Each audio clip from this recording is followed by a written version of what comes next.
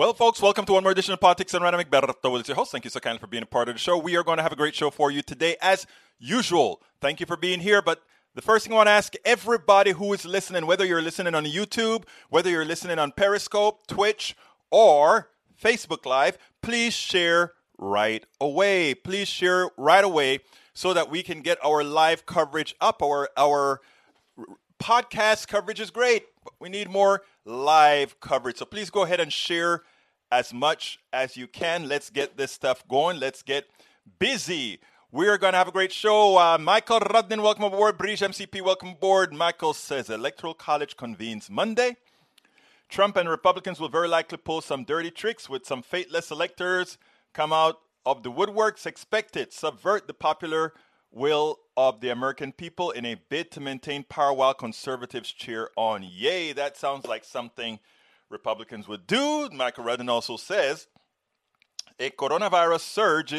as coronavirus surges, countries spend more on economic aid, but not the U.S. Unlike Western Europe and Canada, the U.S. is asking citizens to face the COVID-19 pandemic without any additional financial cushion from the government.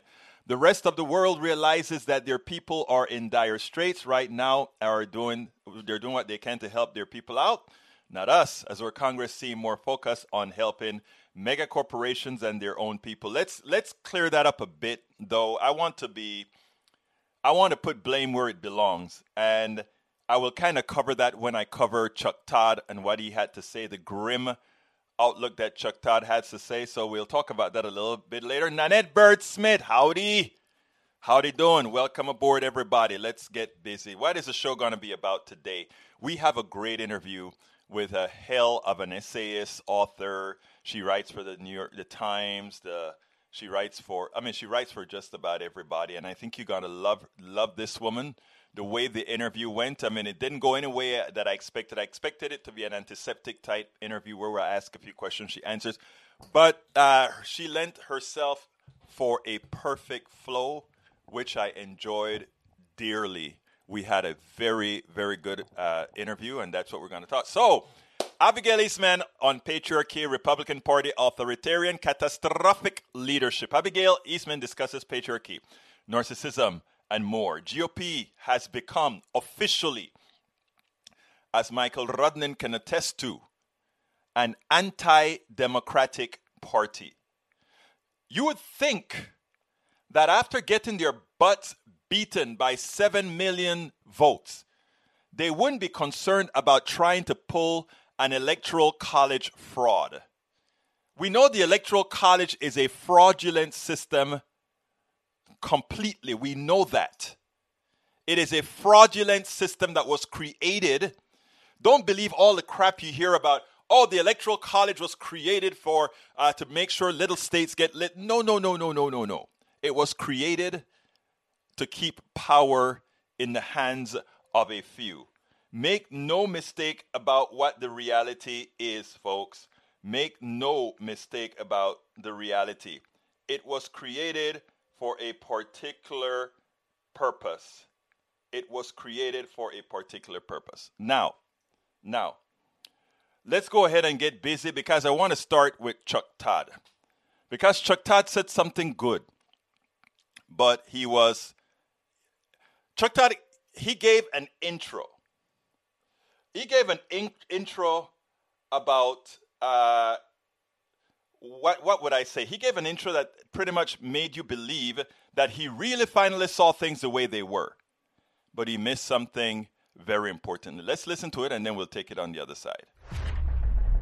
We are in the midst of what is a catastrophic failure of leadership in this country. There's no other way to say it. We're running out of adjectives to describe it. In the past 24 hours, the twin crises we opened the show with yesterday, the historic threat to our public health and the historic threat to our own democracy, have sadly both gotten worse in the last 24 hours, and it's because of a failure of leadership, massively so, that begins with the person who calls himself president, and that's Donald John Trump. More than 293,000 Americans have died since February, more than 14,000 of them in the last week alone, and this president continues to show no leadership to try to stop the spread and no empathy for those who have died.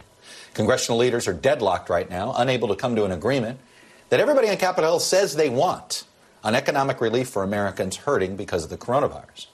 And of course, President Trump, who could show leadership here, has barely participated in these congressional talks, if you count people talking on his behalf as participating. He himself, he's not participated at all. But the one place the president is placing his energy is in trying to destroy the American democracy and overturn this election, where he's effectively split the Republican Party in half over whether to accept a legitimate result in this 2020 election. And in the midst of these emergencies gripping the country right now, the lone bright spot is coming not from the White House, not from feckless Capitol Hill, but from the private sector. With Pfizer's vaccine, which, as we just mentioned, the FDA could approve as early as today, paving the way for the first doses to be administered by early next week. But even with Pfizer's vaccine approval expected, the head of the CDC is warning that death tolls, like we've seen the past 2 days, could be the new normal for the next 2 months. Probably for the next 60 to 90 days, we're going to have more deaths per day than we had in 9/11 or we had in Pearl Harbor. And the reality is the vaccine approval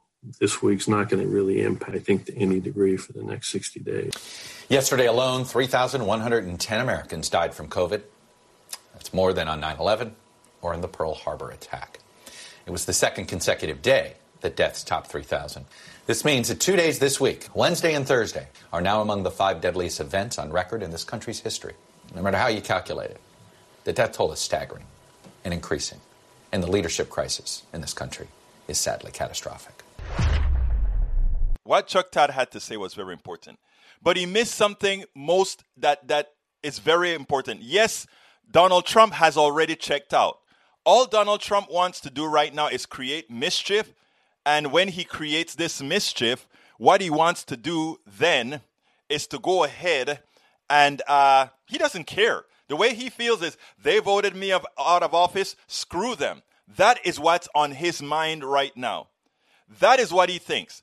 But the person that we have to hold accountable now, the person that should be held accountable now is Mitch McConnell, because he is holding everything up. Republicans and Democrats alike understand that Americans need help. They need a stimulus. They need a survival check, because the economy in a system like this fails when there are pandemics. Right? So what we need are placeholders to make Americans whole until we have mitigated this particular pandemic. And there are ways, financial to do it, fiscally to do it. The only reason we don't do it is because we are trying every single time, the people who run the country every single time, meaning McConnell, is to somehow make a profit for the plutocracy out of every particular event, whereas they would not be able to before. So Chuck Todd was right. Donald Trump's leadership is miserable. Donald Trump is a catastrophic leader. Chuck Todd is correct. But likewise, Mitch McConnell is not only catastrophic, but evil, because he can see people suffering and not do anything about it. He knows Americans are in pain. Americans are suffering. And he does absolutely nothing about it. So we need to put blame where blame belongs. Now, as far as what Bridge had to say, whereas we're numb to the 3,000 people that are dead every day, it's not that we're numb, I think, my dear friend. I think the problem is these deaths occur. One person in Timbuktu, Arizona, another 10 people in Timbuktu, Florida, and when we add up over several thousand cities in this country, and one person here, another couple there, 10 there, and 20 there, these are deaths that are spread out throughout our 330 million Americans. So somehow it doesn't give the oomph as a building falling down and 1,000 people in that building dying at the same time, or a jetliner crashing and 300 people dying at one time. It's the same thing. It is people still dead. What we need are people being able to communicate that reality. When they talk about 3,000 people dead, what they need to do is go through cities and start saying dead. And you know who's doing a great job of it right now? I tell you who's doing a great job of it. That woman on MSNBC, she's on right now. What's her name? She's a former Republican, and she has a show on MSNBC. And at the end of every show, She gives the name of a person who dies and the history and the reality of that person and how that person lived their lives. And she humanizes what's actually occurring. And that gives value to what's going on. But I tell you something that has gotten to me that really kind of bugged me over the days. Somebody actually told me, as I spoke to them on the phone last night, I don't believe those numbers. I think they're calling other deaths COVID deaths just for the sake of calling it COVID death. In other words, if somebody dies in a car accident and they do a swab test on that person, they call it a COVID death if that person is positive for COVID. I'm not saying that can't happen here and there, but the reality is when you see those trucks on the outside of hospitals, those are dead people that have to be in refrigerators that didn't have to be in refrigerators before. So the narrative that's being placed out there that says, oh, a lot of those deaths that are COVID deaths are really not COVID deaths, they're heart attacks or there's something else. We have to get rid of those conspiracy theories. We cannot allow the fraud that is the leadership of the Republican Party to take hold. We can't allow that. We should not allow that. Now, this GOP strategist that we're going to play here, he really gets it on the number, and he's ashamed of the party for what the party has done. He's ashamed of the party for what the party has brought to its own, what the leadership of the party has done to its pew. Check this out, and then we'll take it on the other side. Hey, Mike, if John F. Kennedy, may he rest in peace, were still among us, I'm aware he'd be 103 years old, but if he embarked on writing a Volume 2 of Profiles in Courage, wouldn't it have to be more of a pamphlet? Do you see any examples out there these days? I think the Republican chapter would be only one page long and list a few people like Mitt Romney and Larry Hogan. But to me, this is incredible. I've been in fighting for Republicans for over 35 years. I joined the cause for a reason. And this is the lowest ebb, I think, this week of a pretty awful Trump presidency. Because, we have this lawsuit, which on one hand is kind of the rubber chicken of lawsuits. They're going to throw it at the Supreme Court. It's going to get thrown right back. It's ludicrous. There's no standing. But the idea behind it is toxic and real. And to think that 106 Republican members of Congress, plus, 17 attorney generals, would sign on to something that is essentially an attempt to overturn a legitimate American election is something I couldn't even have imagined 4 years ago. So I think it is the stain on the Republican Party is tremendous. And there are so many people on that amicus brief. Dan Crenshaw of Texas knows better. Some of those other congressmen do, but they've let their narrow political ambition and their gutless fear of Donald Trump run wild. Now they're getting close to the treason business. It is unthinkable to me. Well, Mike, let's keep going right there on what you just said. Crenshaw's name stood out to me, too, as I perused that list of over 100 duly elected members of the House. Forgive my French. These are grown-ass men and women. These are elected Republican representatives. I have never seen people so scared of an individual in my lifetime, but think of what they've done to weaponize the Republican voting base. And think of the expectations now on what we used to call traditional Republicans trying to run for re-election. Yeah, they've declared a war on the institutions of democracy, and they're telling our hardcore third of the country that the election is illegitimate. It is massively irresponsible beyond anything you could suspect. And again, people like Dan Crenshaw have served the country well earlier in their careers. I don't know how they can look in the mirror right now. How could he look in the mirror right now? But I tell you something. I've been racking my brain to see how can so many Republican politicians, Republican leaders, jump on a sinking ship, jump on something that has no value. And I rack my brain, folks. But I tell you what, I'm starting to believe. And this is I am, and I have, first of all, let me tell you something. I have no proof of this. And, whenever I make hypotheses or whatever, I just tell the truth. But, you have intuitions, right? I cannot believe that guys like Lindsey Graham, who were so negative on this president and said bad things about this president, and Cruz, who now said he will represent the president at the Supreme Court. and how they can make that turn, right? And I tell you what, I really am starting to believe. It is true that a lot of these people's emails and privacy have been breached. And I'm starting to believe that the only reason a human being could make a 180-degree change towards an evil person like Donald Trump, towards somebody as evil as Donald Trump, somebody with no soul, no intellect as Donald Trump, and they have said it themselves before and then made a 180 degrees. Donald Trump's as a con man, I would almost bet a tiny piece of my little finger that he has dirt on every single one of those 106 Republicans who came out and said, "Okay, we abide by you. We'll go ahead and support you," including Lindsey Graham, and we know what a lot of Lindsey Graham's skeletons are. We can assume what they are, but we can almost guarantee you that he has a dossier on every single one of those Republicans who have come out knowing better. Crenshaw here in Texas, my district, he knows better. There is something on each one of these guys. I will almost bet the president has that these guys, that he goes ahead and he says, the president knows that you did XYZ. The president knows that you did XYZ. You're with him or this leaks tomorrow. And then they leak something about Swalwell, one of our Democratic Congress people, just to show that they could do it.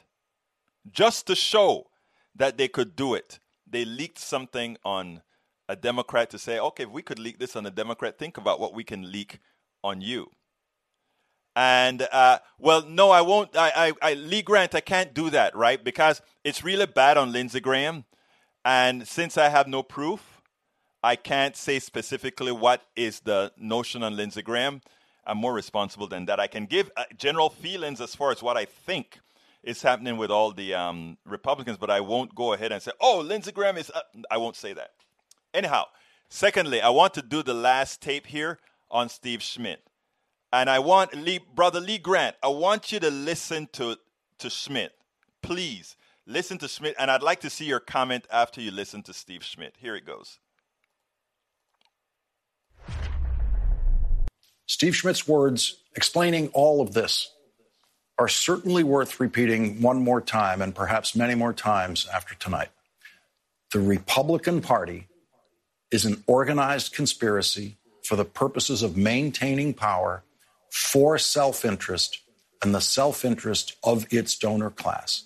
There is no fidelity to the American ideal or American democracy.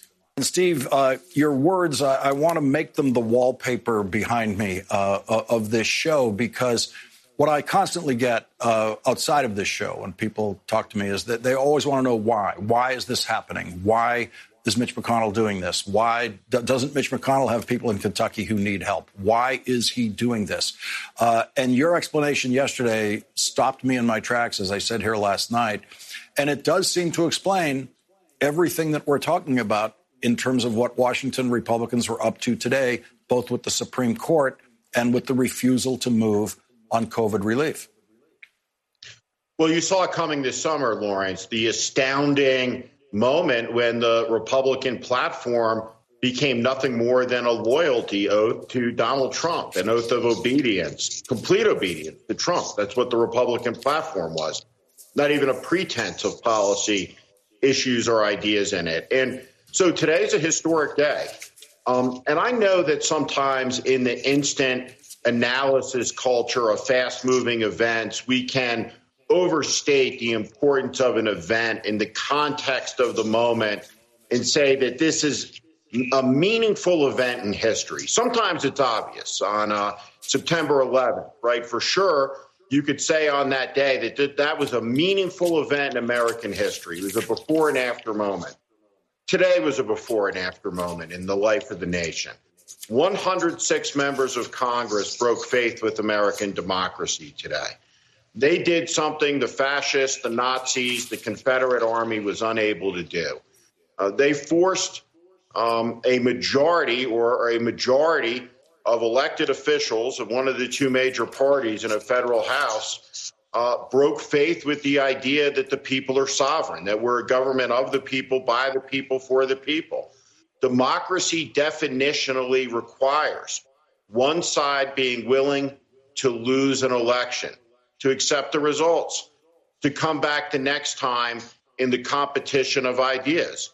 And so what we saw today, this breaking of faith, which followed the poisoning of faith and belief system, the American system, the American Republic, which has endured since 1776. It was poisoned this month, faith and belief in it. And we're going to live with this now for all the balance, certainly, of our lives, Lawrence, because the competition in American politics is now between a Democratic Party, meaning a party that believes in democracy, versus an autocratic party. And we've never seen that.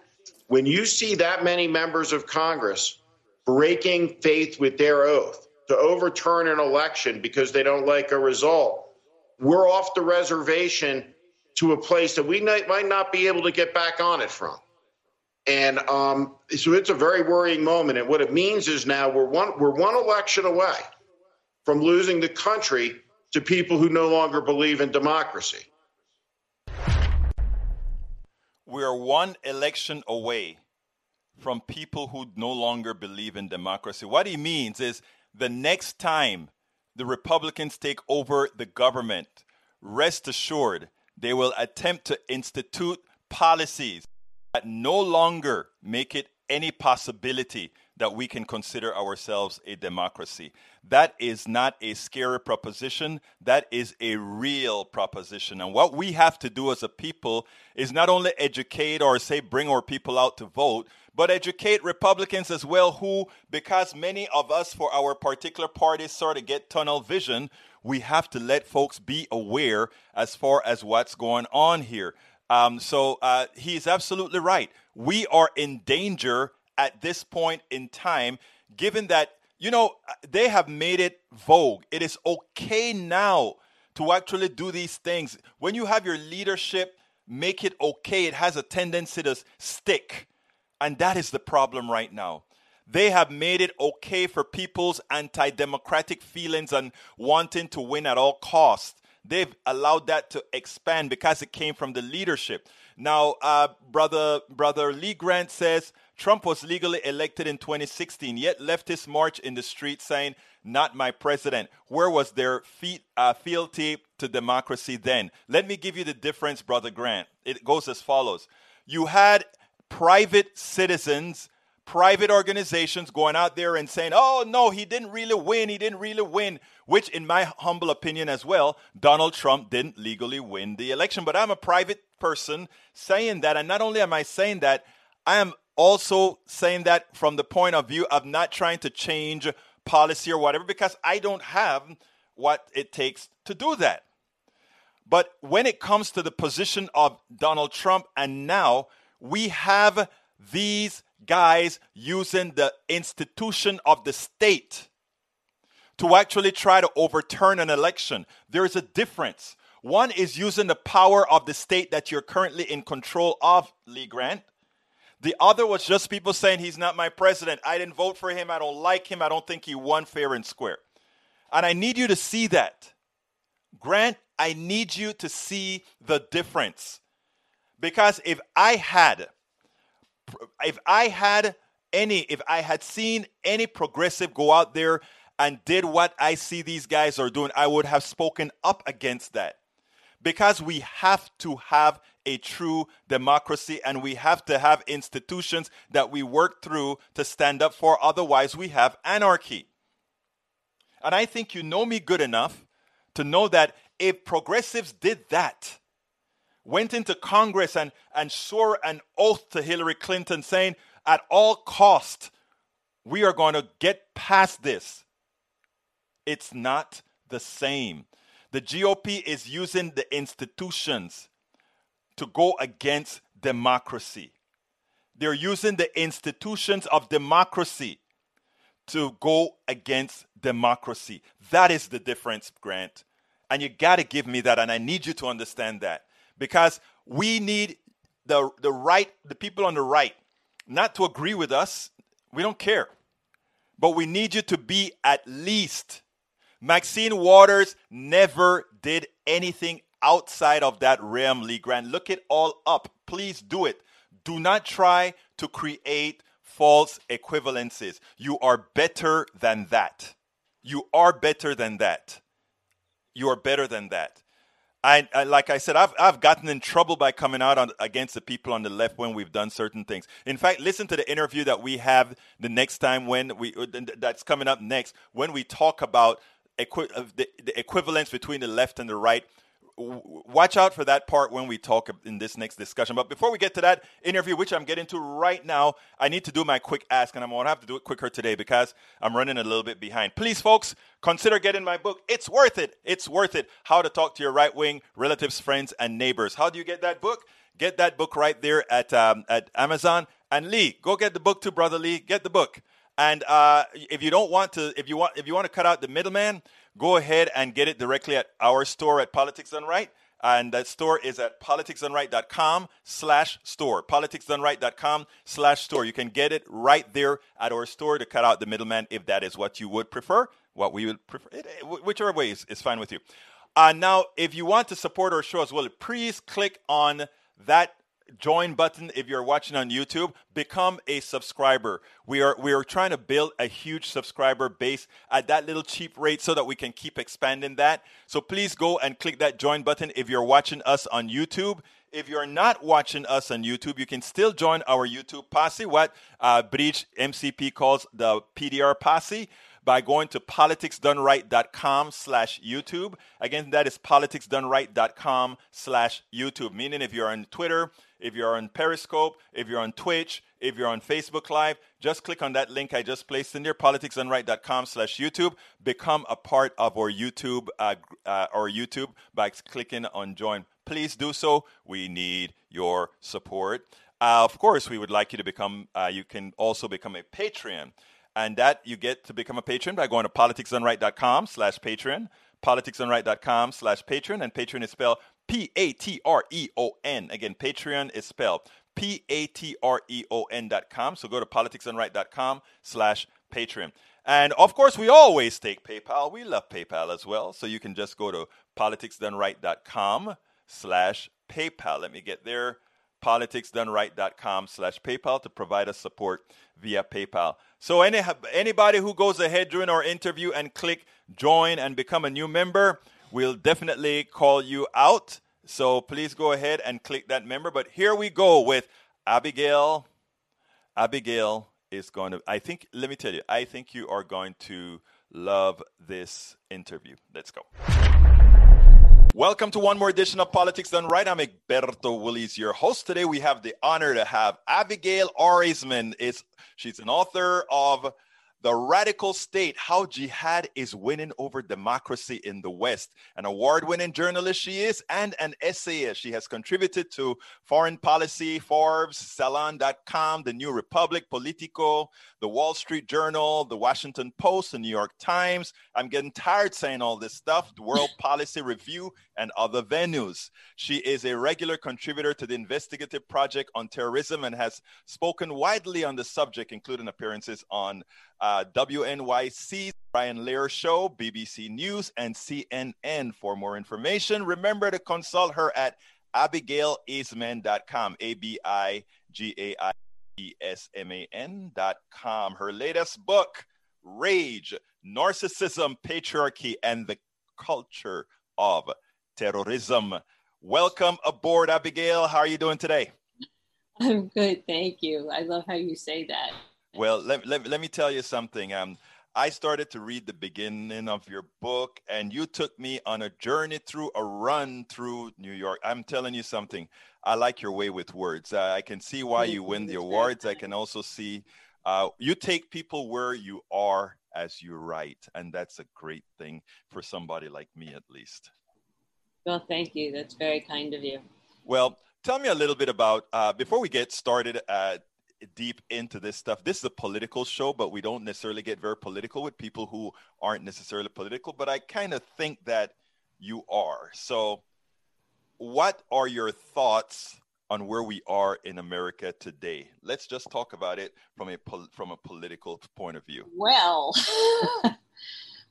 how long you got?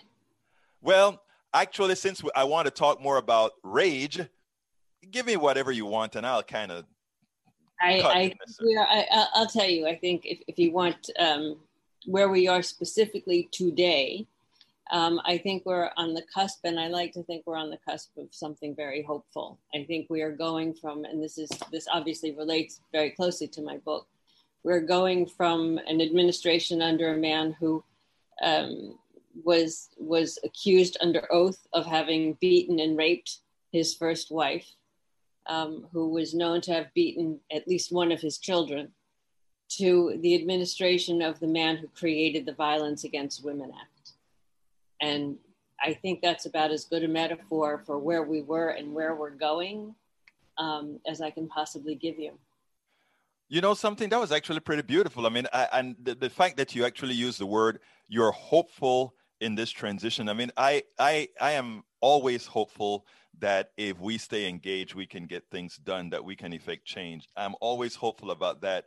What felt a little bit terrible about this was that there were 74 million Americans who felt okay. I don't necessarily say that they all agree with what we had in power, but somehow were willing to continue what we had. And in that light, I want to ask you, how do we get to those Americans? I mean, I like your book seems like the type of books that you write, and having more people write books like that seem like an antidote. Your thoughts? Well, I certainly hope so. I would like to think that my book was something of an antidote, because that was part of why I wrote it. Not just for the current administration, but for a general culture of terrorism, which is where we are in America and around the world right now. There's an enormous amount of violence. There's a rise in violent crime. There's a rise in domestic violence. There's a rise in hate crimes.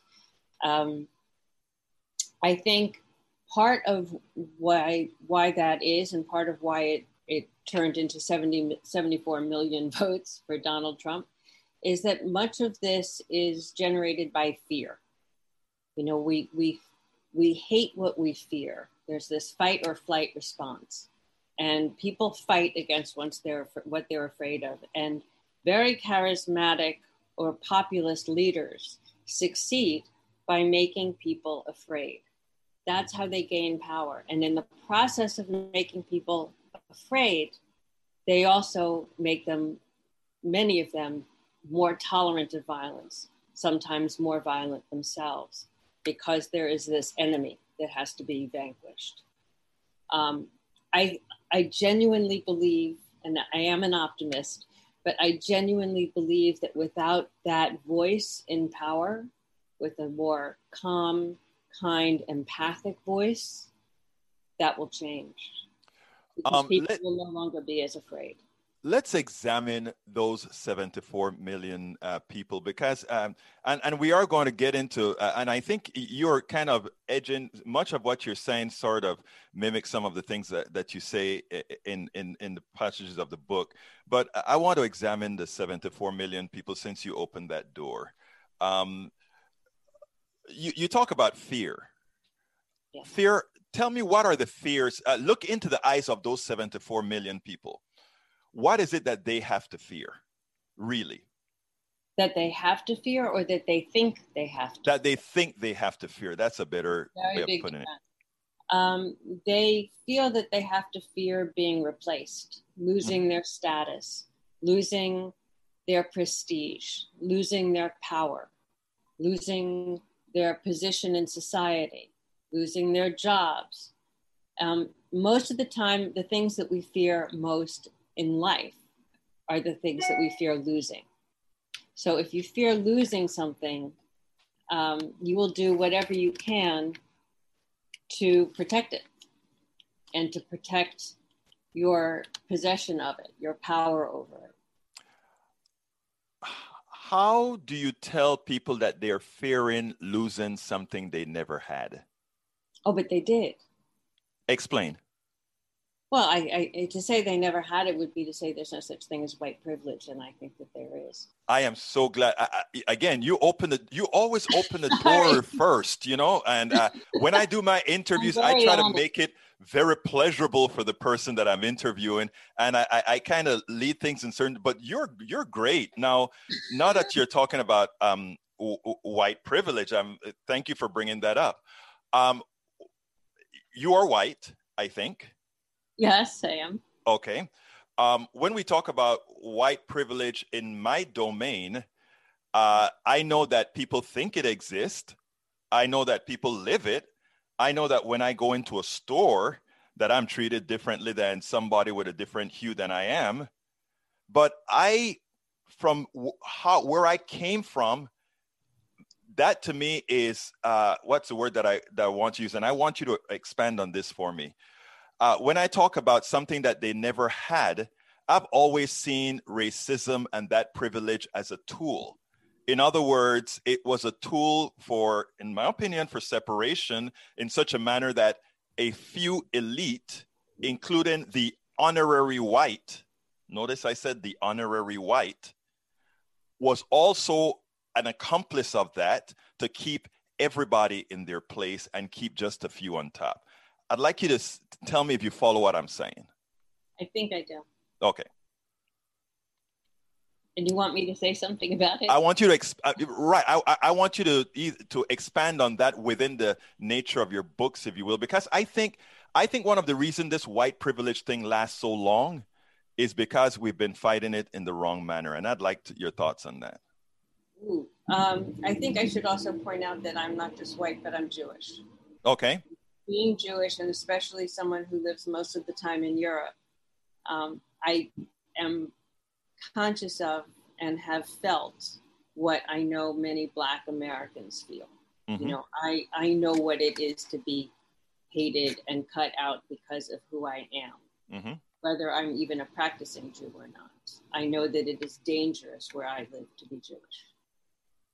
So I understand where that feeling comes from, but I also feel that you are really on the button when you talk about the elite and this group of people who have tried to keep everyone else, including the Jews, including Blacks, including Asian Americans, keep them down.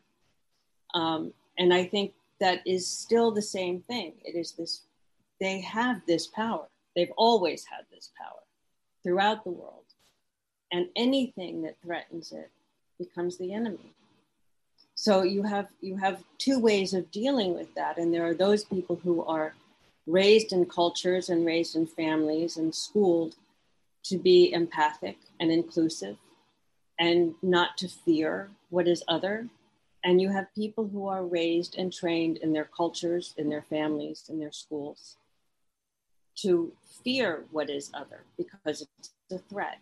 And if you fear it, you hate it.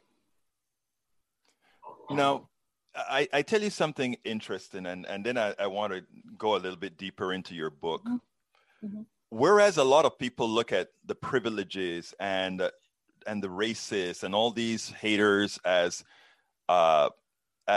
they look at them as these bad people and all of that. Ironically, as I grew older, I actually felt sorry. Here I am as a Black man and aggrieved, a Latino, a Caribbean, all these things all in one package. And when I look at the racist, when I look at the sexist, when I look at the homophobe, a homophobe of which I used to be until I grew up and learned, I actually feel a real sense of pity for the person. That's interesting in two ways. One is that I agree with you. I do too, although I feel more compassion than pity. Mm-hmm. And I'll tell you why. Pitying somebody is a way of putting them beneath you. And I try very hard not to see any of us. I may disagree with somebody's politics, but I don't want to look down on them. I just want to feel more compassion for them and hope that I can change their minds. Thank you. Thank you, because I think you corrected me appropriately. It's not pity that I feel. It is compassion. You're right. And thank you for, I mean, words have meaning. And I stand corrected on that. I stand corrected. You're absolutely right. Let's go into rage, narcissism, patriarchy, and the culture of terrorism. The average person that reads that title says, what the hell does narcissism, patriarchy, and terrorism have in common? And I think the idea here is that you're going to connect those dots. So start connecting for me. Narcissism, which is what we've just lived through. It is difficult to connect the dots because it's not a linear connection. It's really a web of the three of them. But a person who is narcissistic is usually someone who is reacting from shame and a sense of needing to overcome that shame. And so they make themselves greater than everybody else. And the worst thing that can happen to somebody like this is to feel shamed, which is what we're living with Donald Trump at the moment. And what happens when they feel that kind of shame is they grow violent. They become enraged. And that's the title of the book, is Rage. Their rage is what can lead to terrorism.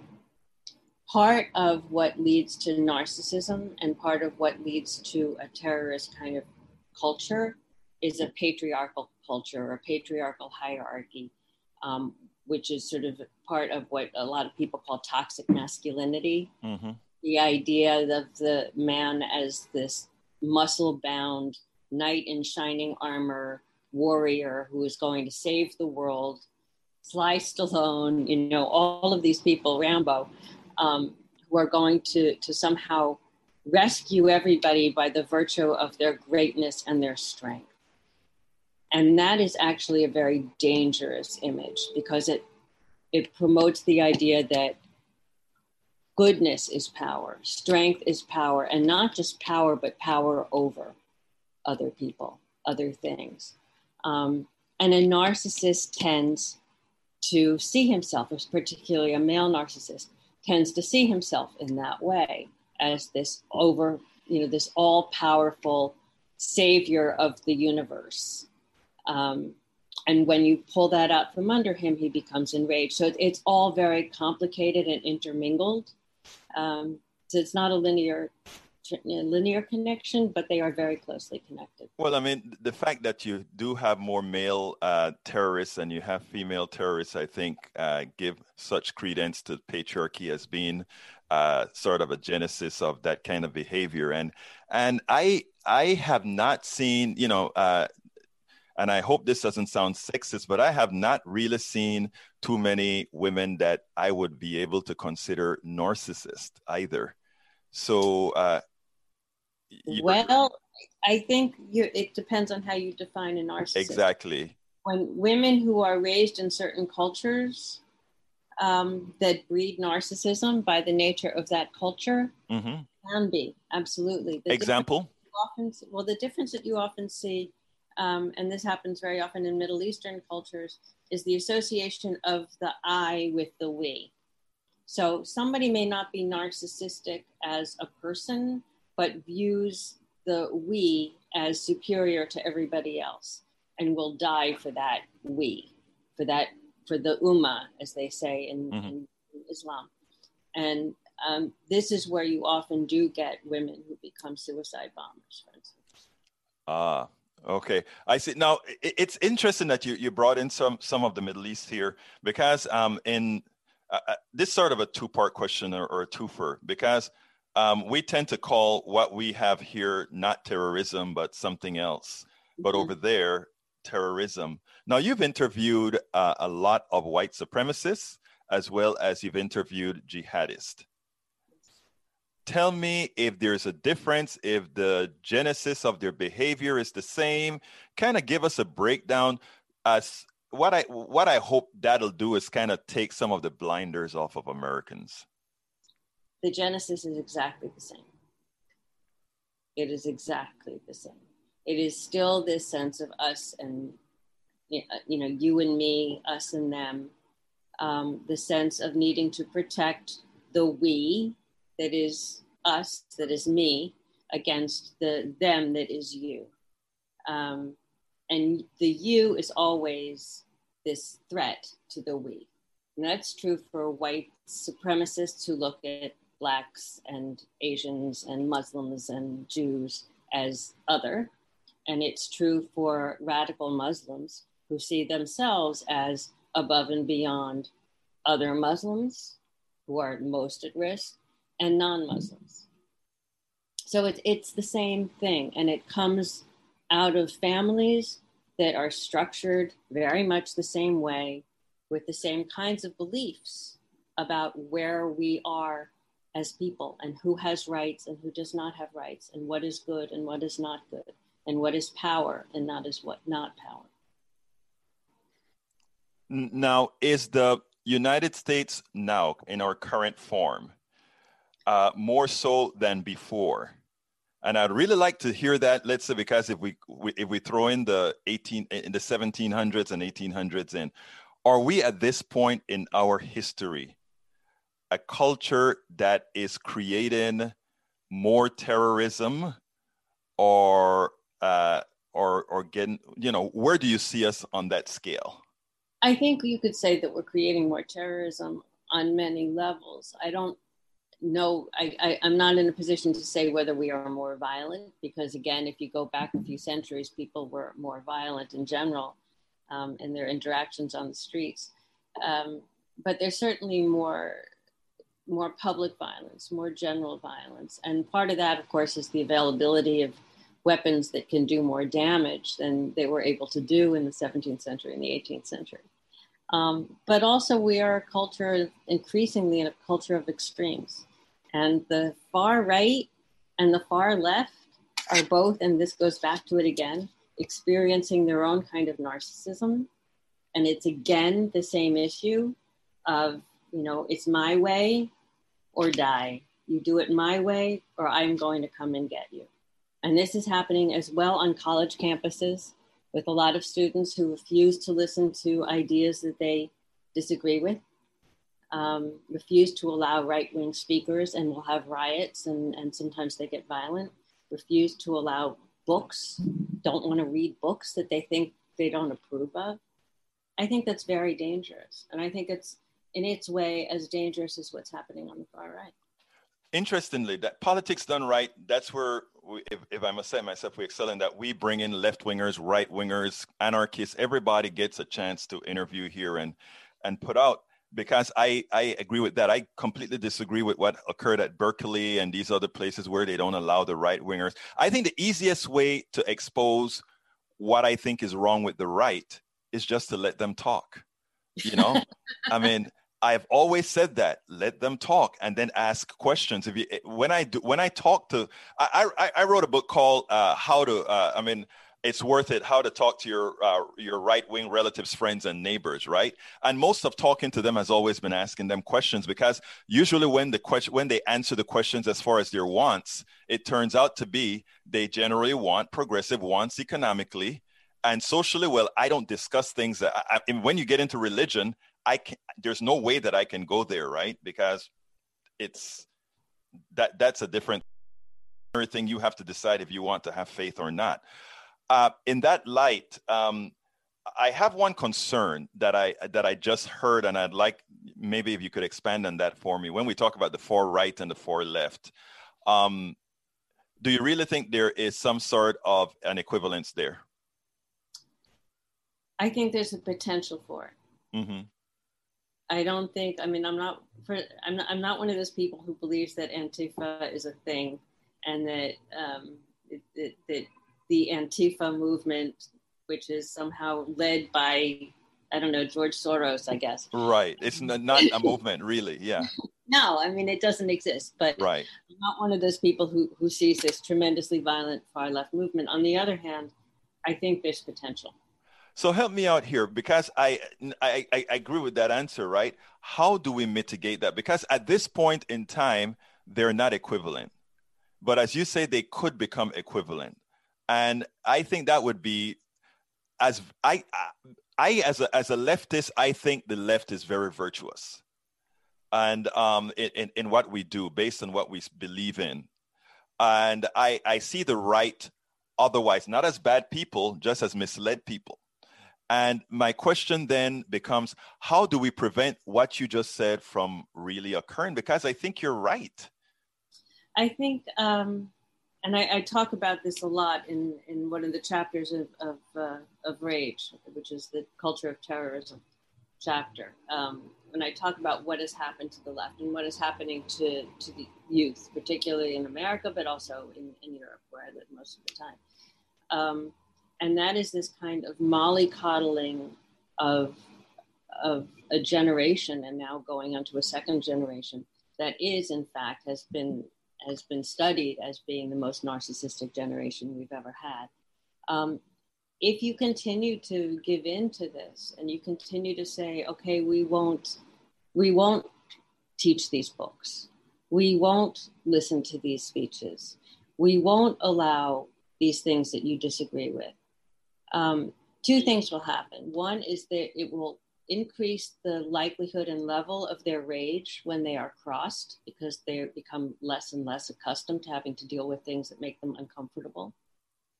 And it also will limit their exposure to what I think is the most important thing in gaining empathy, which is literature. And I believe very deeply in the power of the arts and in literature to instill empathy, to breed empathy in people. And if you're telling college students that they don't have to read literature because they don't like it, we're going to end up with people who have much less empathy. And then they will be more violent. Wow. Let me first say that we're kind of running low on time, and this interview didn't go at all as I thought it would. I thought it would have been a whole lot more antiseptic relative to your book. I think this is a much more enlightening interview for our audience, and I think that'll just give the impetus for a reason why they should listen to, first of all, get your book and listen to the words emanating from the book, because I enjoyed this dearly. What would you have liked me to ask you that I didn't ask you? Oh, that's the question I always ask people.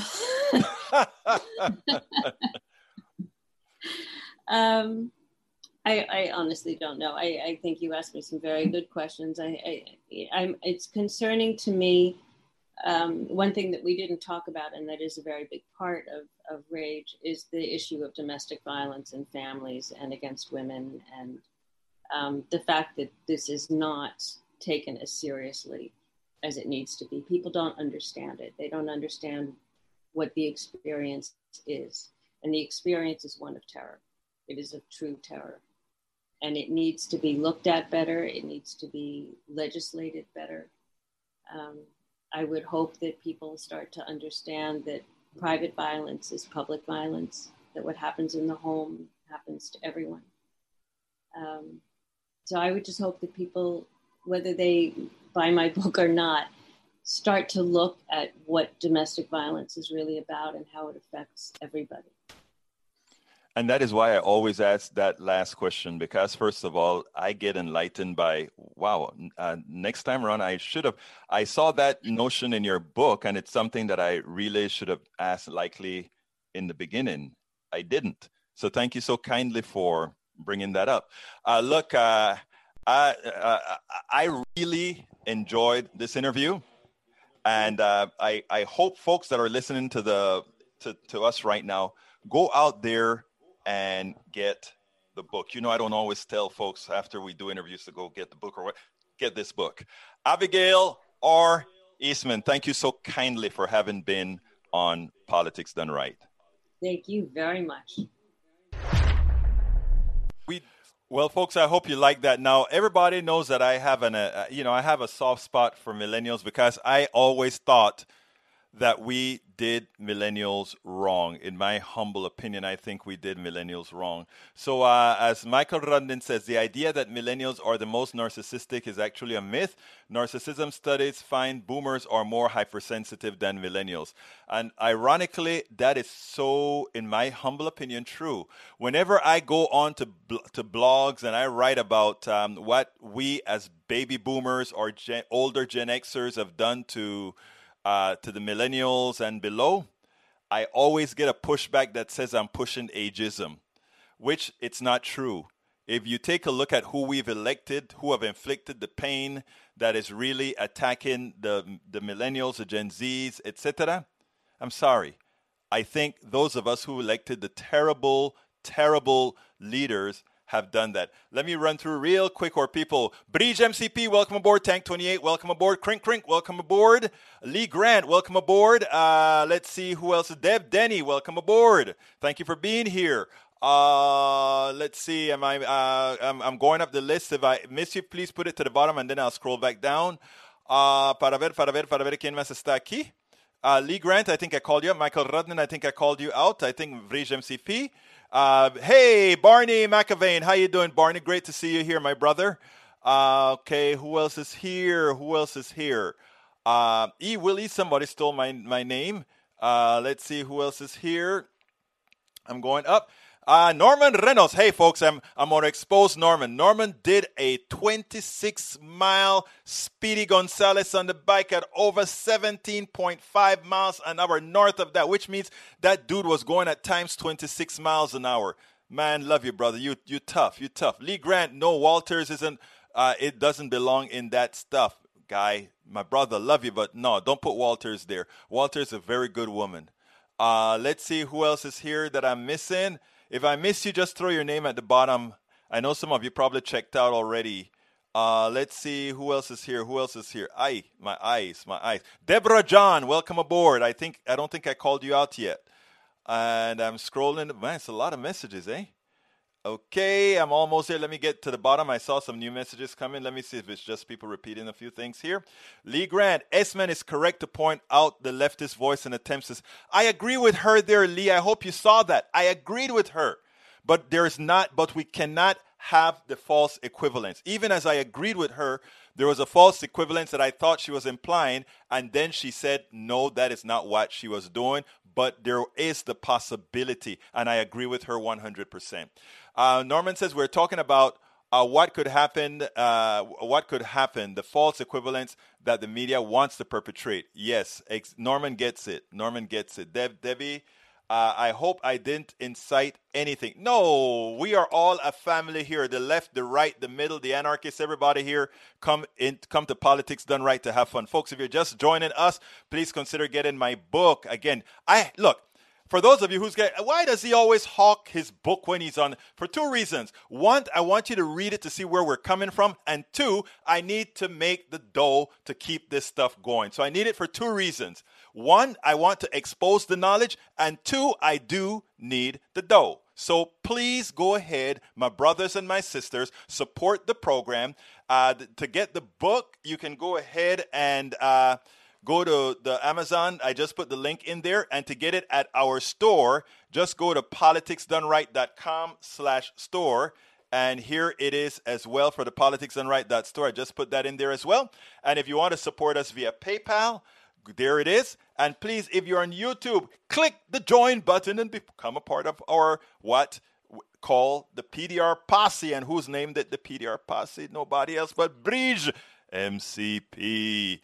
And, of course, you can become a Patreon by going to politicsdoneright.com/pay. Oh, I chopped it off. That's not going to work. It's politicsdoneright.com/Patreon. That will work. Okay. I know you guys have places that you can go. I know there are options that you have. Thank you so kindly for being with me. I love you all. I respect you all. I want you all to come here and have civil discussions. When you have a somebody like Bridge MCP, a progressive, with somebody like Lee Grant, a conservative, and we can still communicate and exchange ideas.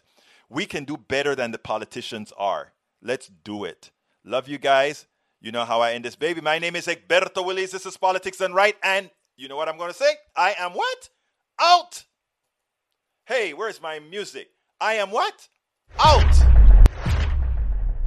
We spend a lot of time deconstructing the news, trying to parse it into a form that everybody can understand. We try to find those little nitpicks where it flies above the fray, etc. If you really like these videos that we do, I want to ask a big favor. Please go ahead. Number 1, subscribe to our channel. And number 2, please join if you can. Thank you so kindly for watching. Keep watching. Please remember to share. We must populate the entire internet with our progressive message, a message that we know is what most Americans say that they want. So help us, please join.